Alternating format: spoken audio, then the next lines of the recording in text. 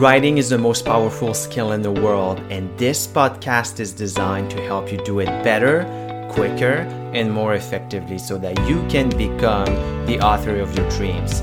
My name is Leon Larouche. I'm your host, CEO, and founder of Trivium Writing. I hope you enjoyed this episode.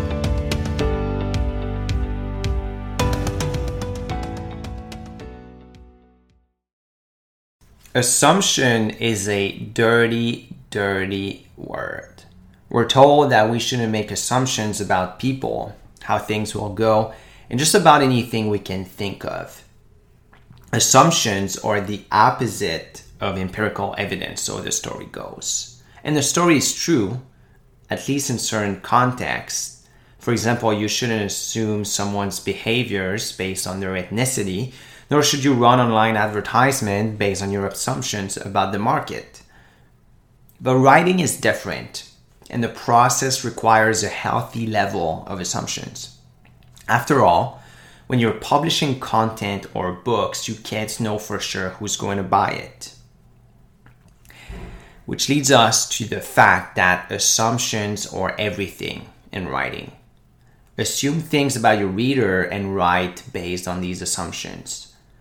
Now, do you know what happens when you make assumptions about people that turn out to be wrong? That's right, they don't like it. They don't like it and they don't want to hear from you. And although that's a terrible thing in real life, it's something you should celebrate in writing. Potential readers turning their back on you means you're making space for the right readers. You might be thinking, how can you make space for the right readers? Once you publish something, an infinite number of people can read it. You're right, but I'm talking about intellectual space. Not everybody can live in the same intellectual space because people are different. Thus, they live in different spaces. And by writing based on assumptions, the right assumptions, you ensure that only people who belong in your intellectual space make their way in. Conversely, the people who don't belong should feel repelled by what you write.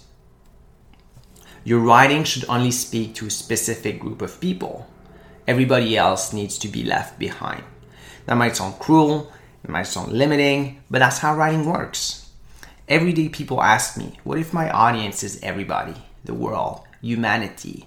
To this, I respond that's cute, but that's unrealistic. You may have heard the famous marketing adage, if you're selling to everyone, you're selling to no one. The adage is true because people have fundamentally different tastes, fears, desires, and traits, but thankfully, people are not so different that they can't be grouped. But they're different enough that you can't talk to everybody at once, which leads us to the fact that you attract and repel at the same time. The truth is that what magnetically attracts a reader to your writing is the same thing that completely repels another. So be at ease with the fact that you're not for everyone. Own your message.